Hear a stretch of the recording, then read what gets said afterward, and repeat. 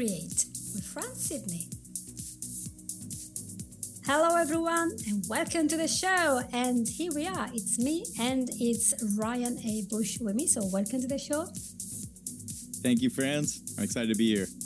I know, right? It's a great day and it's even sunny over here in the United Kingdom. And I hope it's sunny in your area as well. And we can talk about sunny days and happiness today. And you know, one thing that we always talk about in my show is how to create this life that we want. Not wait until the children are grown up, wait until you retire, wait until you're an empty nester, but really enjoy life now to create this life. And yet we see so much unhappiness. And my audience wants to see why we're not happy. Why? What's going on? Are we focused on the wrong thing? And I just read your entire book. And I was like, he's been doing a lot of thinking. Do you want to talk about a little bit, first of all, who you are? Introduce yourself. What do you do? Because you are just a thinker, and people might think, what is a thinker? Wait, guys, right. And then we're going to talk about this problem of not knowing where we're going. Off you go. It's all yours.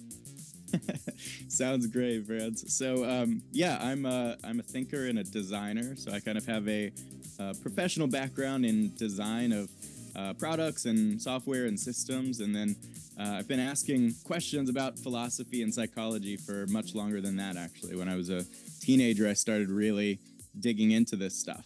And I launched my first book a few years ago in 2021, Designing the Mind, the Principles of Psychotecture. And this is really a book that's exploring the process of designing and changing your own mind, right? Your thoughts and beliefs, your emotions, your behaviors and habits. How do we actually zoom in and make those changes? And that's what the first book explores, and kind of what I've built a community around since then, and a number of other products and programs and cool things like that. And so I'm basically integrating my own experience, the research I'm doing in psychology, the works of ancient thinkers from thousands of years ago in some cases, who already had a lot figured out about the human mind, and synthesizing it all together. And that's really what I'm doing in a different way in this newest book, is coming out with a sort of integrated framework for this thing we call happiness, and why it is that it seems to be so elusive for so many of us. Yeah. What is happiness? Let's ask artificial intelligence. No, just let's ask Ryan, because he's been doing all this. He's got these spreadsheets with a list of what happiness is. And what would you think? Why is it that nowadays we see so many people that maybe have addictions, depression, and this true unhappiness? They're drinking their way through, they're eating their emotions. What's going on? A lot of layers to this. So I think to start with, I think we get a lot of mixed messages about what we should be doing in our lives, where we should be going. We have lots of temptations and kind of endless distractions too. And it all kind of comes together to really complicate this pursuit of the good life that I think would have been a little bit simpler a few thousand years ago. But essentially, I argue that we don't have a very good map for navigating our well-being, particularly in the modern age, right? We are using a superficial map, trying to maximize a combination of pleasure and gain. So I've argued that we're basically navigating our lives using a faulty map. We are trying to maximize things like short-term pleasure and longer-term gain, which seem to be the good things in life, and yet these are not the things that actually tend to deliver. When we look at happiness on a statistical level, we see that happiness doesn't necessarily correspond to more of these seemingly good things in our lives. We see that lottery winners, for example, very often think that winning the lottery is going to be the best thing that ever happens to them, and pretty shortly after this huge success, they're back down to where they started in terms of happiness, right? And similarly, we can look at negative events. We can look at paraplegics, people who lost their legs and thought their lives were over, and very quickly their happiness comes back to the level that it was at. And I think we often hear these examples and kind of shrug them off and say, oh, that's weird. Sometimes happiness doesn't work the way we think. But I think what we should really do is pause and ask, why does it really work this way? Why are we all kind of spending our lives navigating, pursuing things that on some level I think we know aren't really going to make us more deeply fulfilled? And so what I'm doing in this book is kind of providing a new map, a new way of looking at happiness. And I do that through this kind of three-dimensional model that you've familiarized yourself with. So I gather then that my audience, if they have problems, they can come to you and say, okay, my problem is that I got this pressure. I am in many groups where we have alcoholics. They stop, and then when they get home, their partner or husband or friends are there pressurizing them to keep going back to the very habits that they're trying to get away from. So now they're all terrified. Christmas is coming, and you're forced to eat, and you're forced to drink, and it's like this pressure, Do you think that this pressure has anything to do with our lack of understanding of what virtue is? Because you have a lot of work there about virtue. Yes. So I will say first that there are multiple, kind of like I said, there are multiple layers to this. And I think a lot of what you're talking about with addiction and these things really stem more to the fact that we have a world now that doesn't resemble all that closely the world that we evolved in and our brains were sort of made to operate in. There was no alcohol, there was no casinos, there were no, hard drugs back in the age when our brains evolved. And these things have been sort of developed in the modern world to hijack our brain's natural functioning, make it very difficult to escape. I mean, and it's true for things like social media too, things that most people don't view as traditional addictions. So I think this is a layer on top of what I'm talking about that makes it all that much harder. But I think at the very least, we should at least know which direction we should be going in, right? Even though there are still things that could pull us in, like addiction, that could keep us from pursuing that path, we at least need to know which way that path is going and which way we need to be headed in. And I think this is where this concept of virtue comes in. And so the term virtue, it has this very kind of outdated, stuffy connotation today. But it's really a beautiful term with a rich philosophical history. And I use it to refer to anything that a person can be good at, right? Anything that tends to elicit admiration in other people. These traits that we cultivate in ourselves, these are virtues. And so it could be compassion, it could be courage, charisma, right? Anything, creativity. There are so many examples. Even your sense of humor would be a virtue according to this system. And so virtue is really sort of the hidden dimension that's pulling the strings of our happiness, sort of behind the scenes. And so what I argue is that you could imagine there's sort of a chessboard sitting in front of you. And there's these two axes. The x-axis is sort of pleasure and gain. So you move to the right, that's more pleasure. Left is more pain. Then on the y-axis, you've got loss and gain. So moving closer to you is loss and moving further from you is gain. And so you've got this two-dimensional space where you can sort of balance pleasure and gain and make sacrifices in the moment in order to achieve something in the long term. And this is essentially what I argue most of us are using as a map to navigate our lives. Most of us are saying, how can I, achieve this external thing and then I'll be happier? And this is the problem, is this map is really inadequate, and we get these things that we thought would make us happier, and they don't really. We're kind of right back where we're at. Sometimes we'll lose something, and we'll end up saying is the best thing that ever happened to us. And so what are we missing? What I argue is that you can imagine a landscape of mountains and valleys coming out above and below this chessboard. This third dimension is what is essentially hidden from us most of the time, but it's what is actually determining our happiness. So even if we're moving sort of to the left, right, and we're experiencing more pain in our lives, if we're moving up in that vertical axis, that z-axis of the mountains of virtue, we're actually going to experience more satisfaction and fulfillment. And sometimes we can move to the right or move further away on that axis and experience gain and pleasure, but also experience greater virtue. And that is when we're going to actually become happier.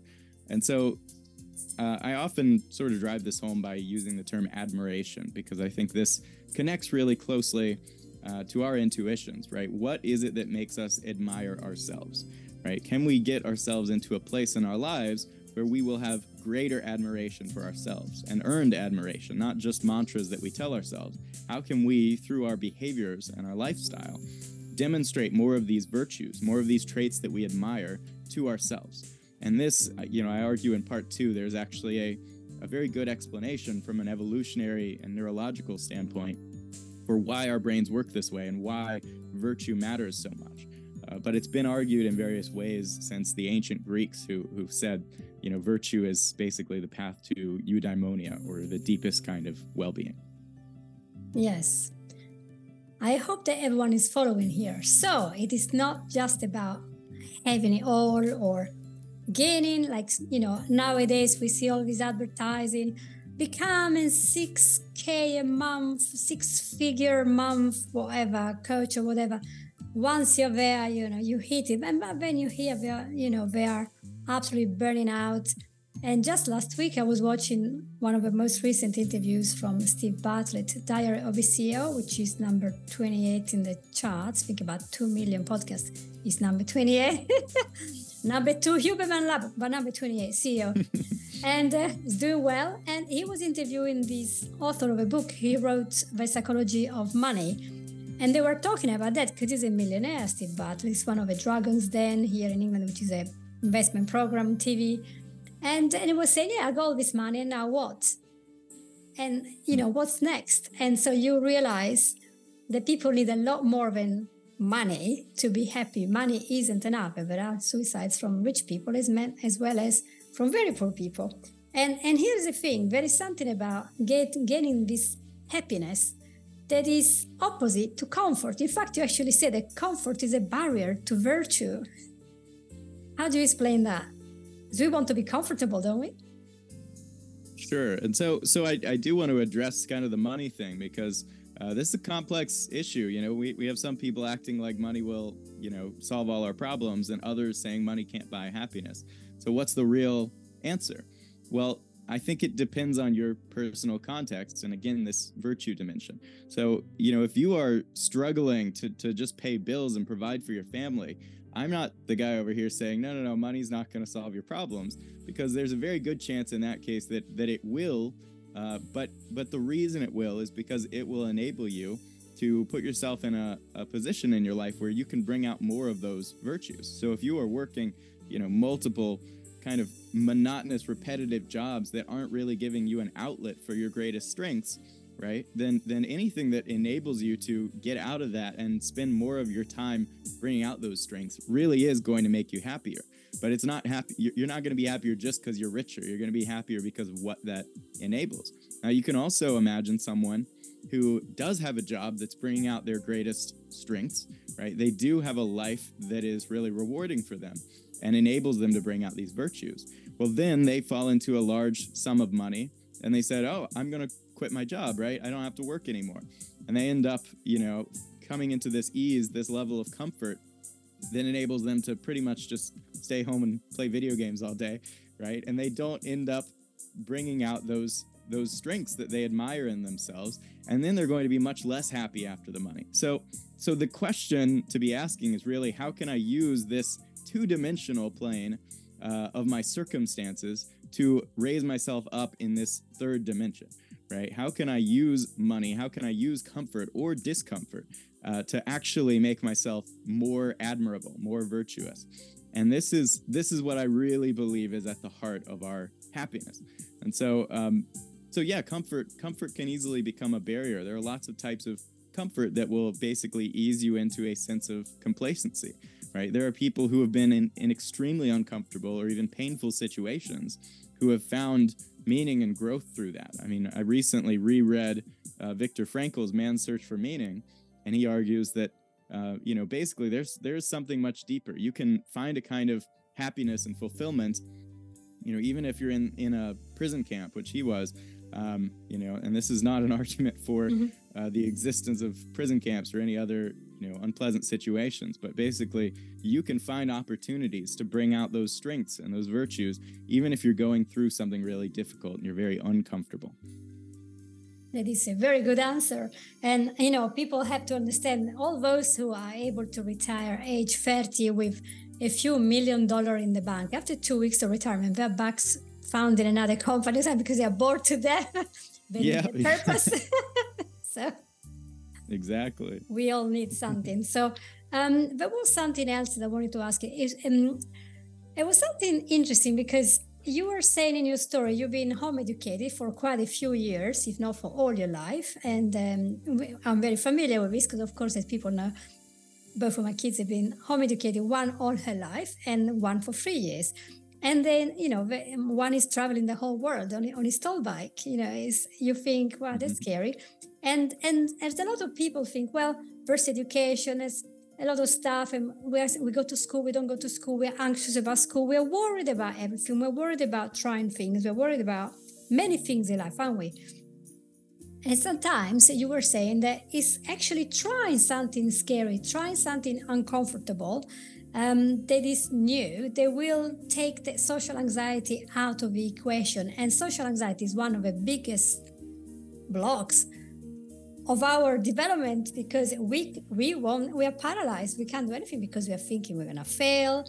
People are going to judge us, etc. Did you want to share something about, because I remember all the details about your story, how you were asking this girl to talk to you when you ended up being good friends?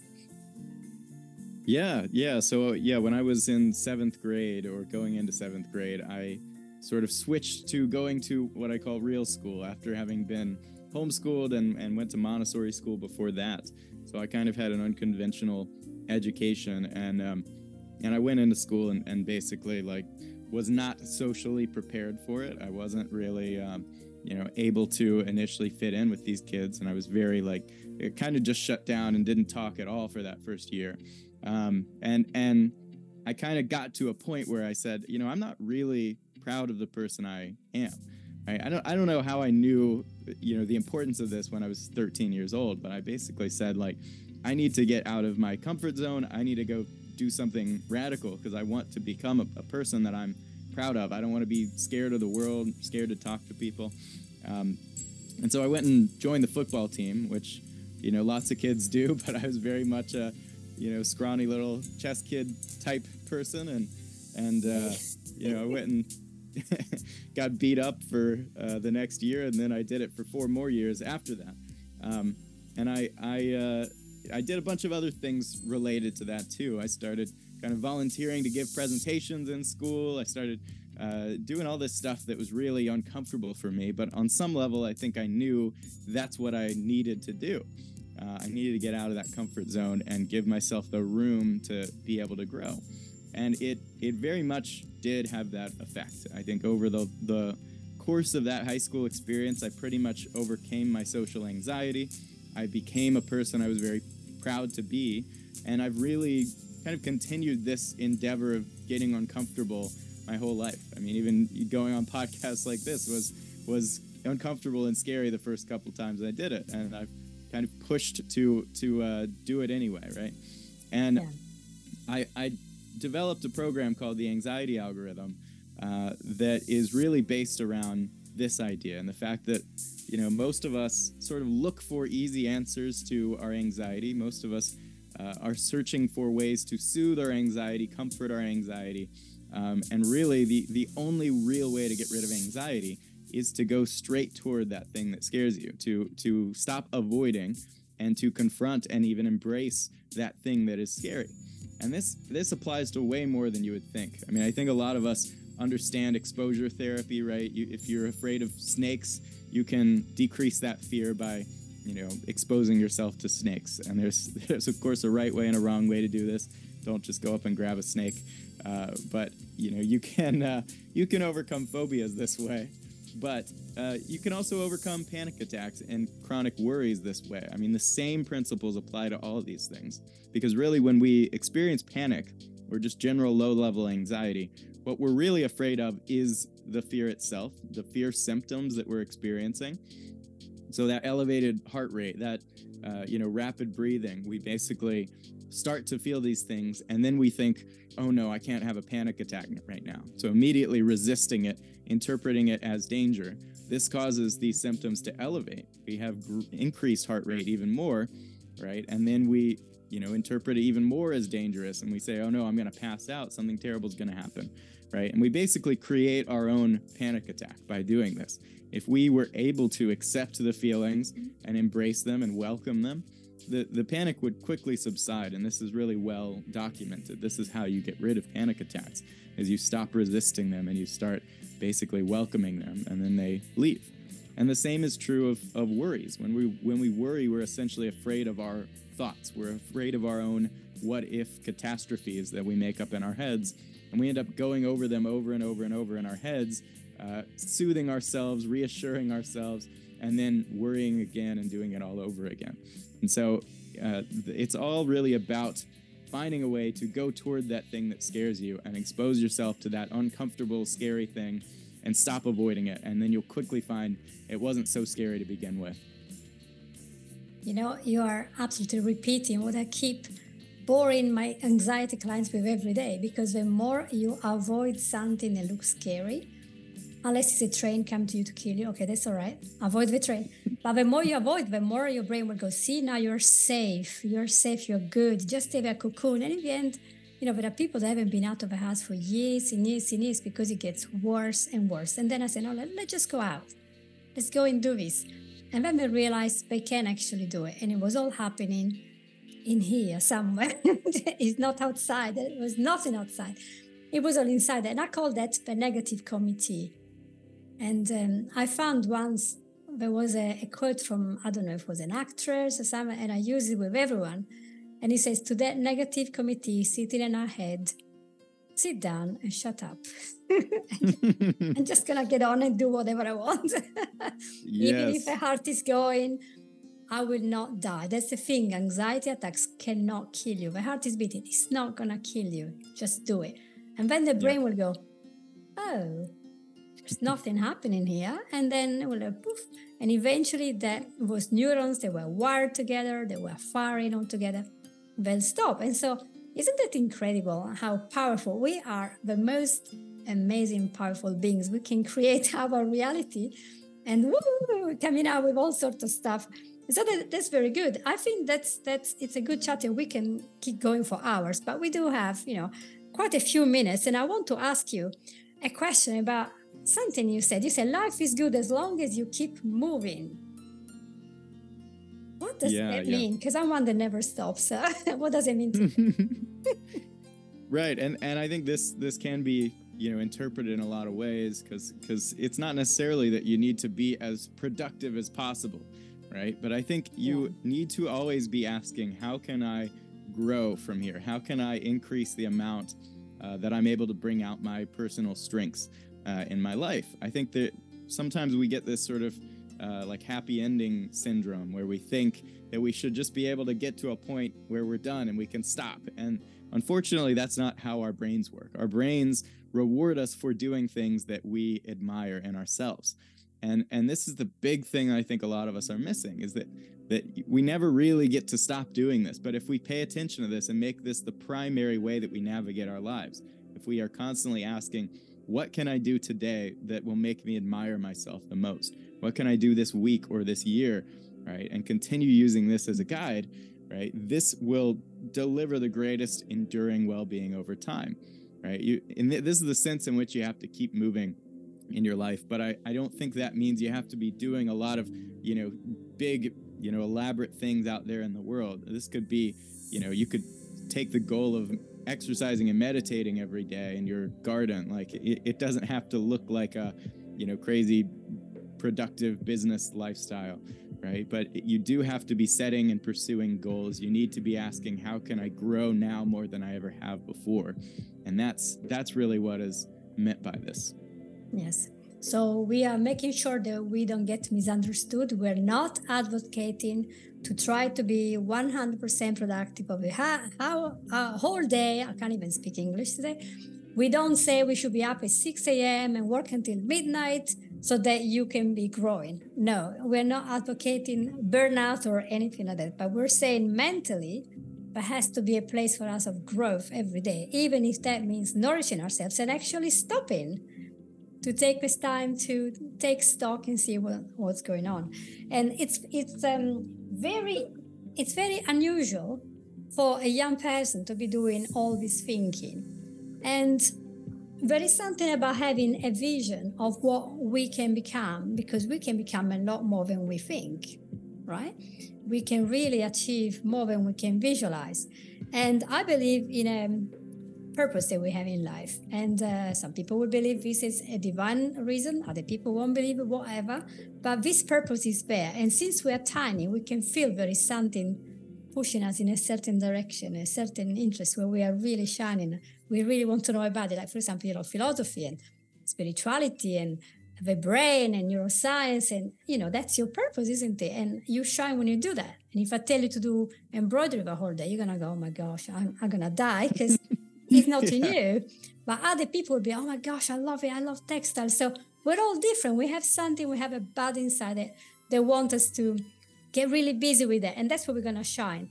And I think that's where we're gonna get our potential, where we're doing something that we are good at and we can become good at eventually. And I wanted to quote again from your book when you say something interesting. You say, don't waste a minute of your life being less than you can be. And I think nowadays, a lot of people go to bed thinking, I could have done a lot better. And they're disappointed. So any words of wisdom? Yeah, this is definitely not permission for you to beat yourself up about how you're not realizing your full potential at any point, right? You can only do what you can do based on the resources and the information you have at the time. And so the question is using those resources to the best of your ability and your knowledge every day, and experimenting. I think this is a really big part of it. If you haven't tried a lot of things, if you hadn't tried a lot of activities or being a lot of different types of people, you're not really going to know your full range. And so you have to get out there and do things just in order to learn how you can eventually integrate them. I talk about how, by writing my book and creating my sort of psychotecture community and all this, I basically brought together all the top 10 things that I'm good at in one place. And if you can find a way to do this, it'll be the most fulfilling thing you ever do. I mean, it truly does start to feel like a calling or a purpose when you find something like that. And so, the only way to do that is by trying a lot of things, learning what you're good at through experience, and asking yourself, how can I bring these together? How could I build a vessel for my greatest strengths? And that's one of the big things I've done here. So this is sort of the high end range. When you're pretty happy and you're pretty content with how you're bringing out your virtues, you can start asking, how can I bring them together and build something new with them? But when you're at the low range, I talk about behavioral activation for people who are kind of stuck, like you've said, stuck in their homes, they're depressed, they aren't doing much. And basically the question is, what can I add to my daily activity schedule that brings out just a little bit more of my strengths than I currently am? And that might be just getting out of bed and taking a shower every day, right? Or if you're doing that just fine, it might be adding, going for a walk, calling a friend, reading a book. But basically, you want to create an activity schedule if you are depressed and you're struggling with this, where you challenge yourself a little bit to do just a little bit more every day. And once you've got that down, you add a little bit more.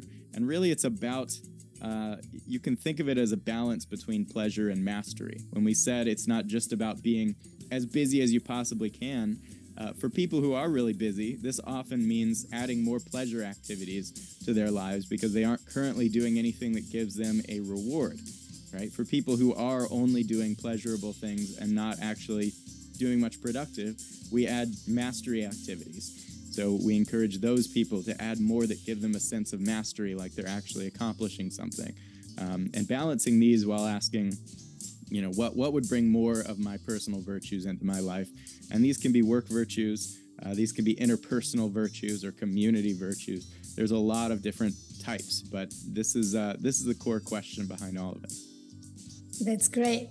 And our time is up. I would love to sum up all this. What would be the suggestion you give to a person? You meet somebody on a trip and they say, I'm really tired, I'm depressed, I'm not feeling great, I don't know what's going on with my life, I'm kind of lost. And you want to give them very train, and you have 2 minutes. What advice would you give them to get started? What is number one step?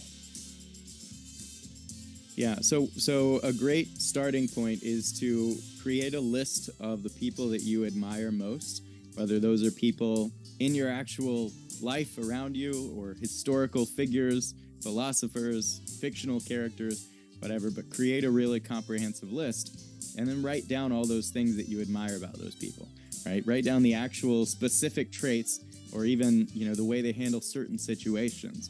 And create a list, that feels right to you. Like, this captures pretty much everything that I want to embody. And once you've got those traits, you can start asking the questions of how can I bring more of this into my behavior? What goals can I set now that will gradually bring this into my life? You can also ask yourself, what are my personal strengths that I've always thrived at throughout my life? What have I always been good at? Because these will often be the traits that you want to really double down on and make sure you don't lose from your life. But the core message behind all of it is that you have a compass inside you that tells you which way you should go in your life, right? There are a lot of people in your life trying to tell you how you should live your life, how a person of your group should live their life. There are a lot of distractions trying to pull you away from it. But if you take time and spend time with yourself and actually listen to those impulses of admiration, listen to the pride you feel when you do certain things, right? These are essentially the guide that you need to navigate your life. And if you just listen to this compass and take a step and pay attention to how that feels, how you admire yourself, what leaves you ending the day feeling the most rewarded and most fulfilled, right? This is your guide, and you can navigate from there. Thank you.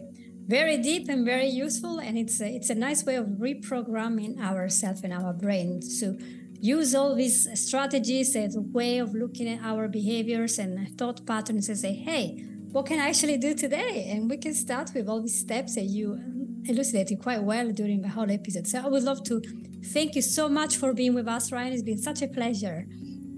Yeah, thanks so much for having me. And I'd love to offer your listeners a few free books. If they go to designingthemind.org/psychotecture, they can get the Book of Self-Mastery and the Psychotext Toolkit.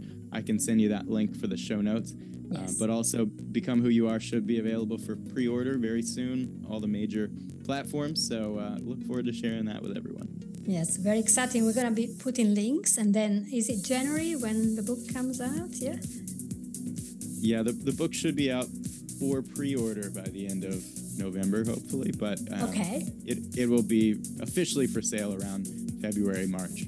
Oh, that's great. So guys, you know where to go. You're going to have to look up for Designing the Mind and then go back to Ryan A. Bush, and you will find links, and then from when you go to his website, it's not as complicated, but we're going to put links. You will see links below, as we say in both videos. So if you love this episode, please like and share with some of my friends or some of your friends. Share with everyone. Basically, we love that. We love subscribing people, and we love that you perhaps write a good review for the book, for the podcast, for all of us, because we are working so hard to help you to create the life that you want. And we hoped that this episode was useful for you to get started, and focus on what will bring you happiness. So thanks again to you, Ryan, and thanks everyone for listening, and take care, everyone. Bye-bye.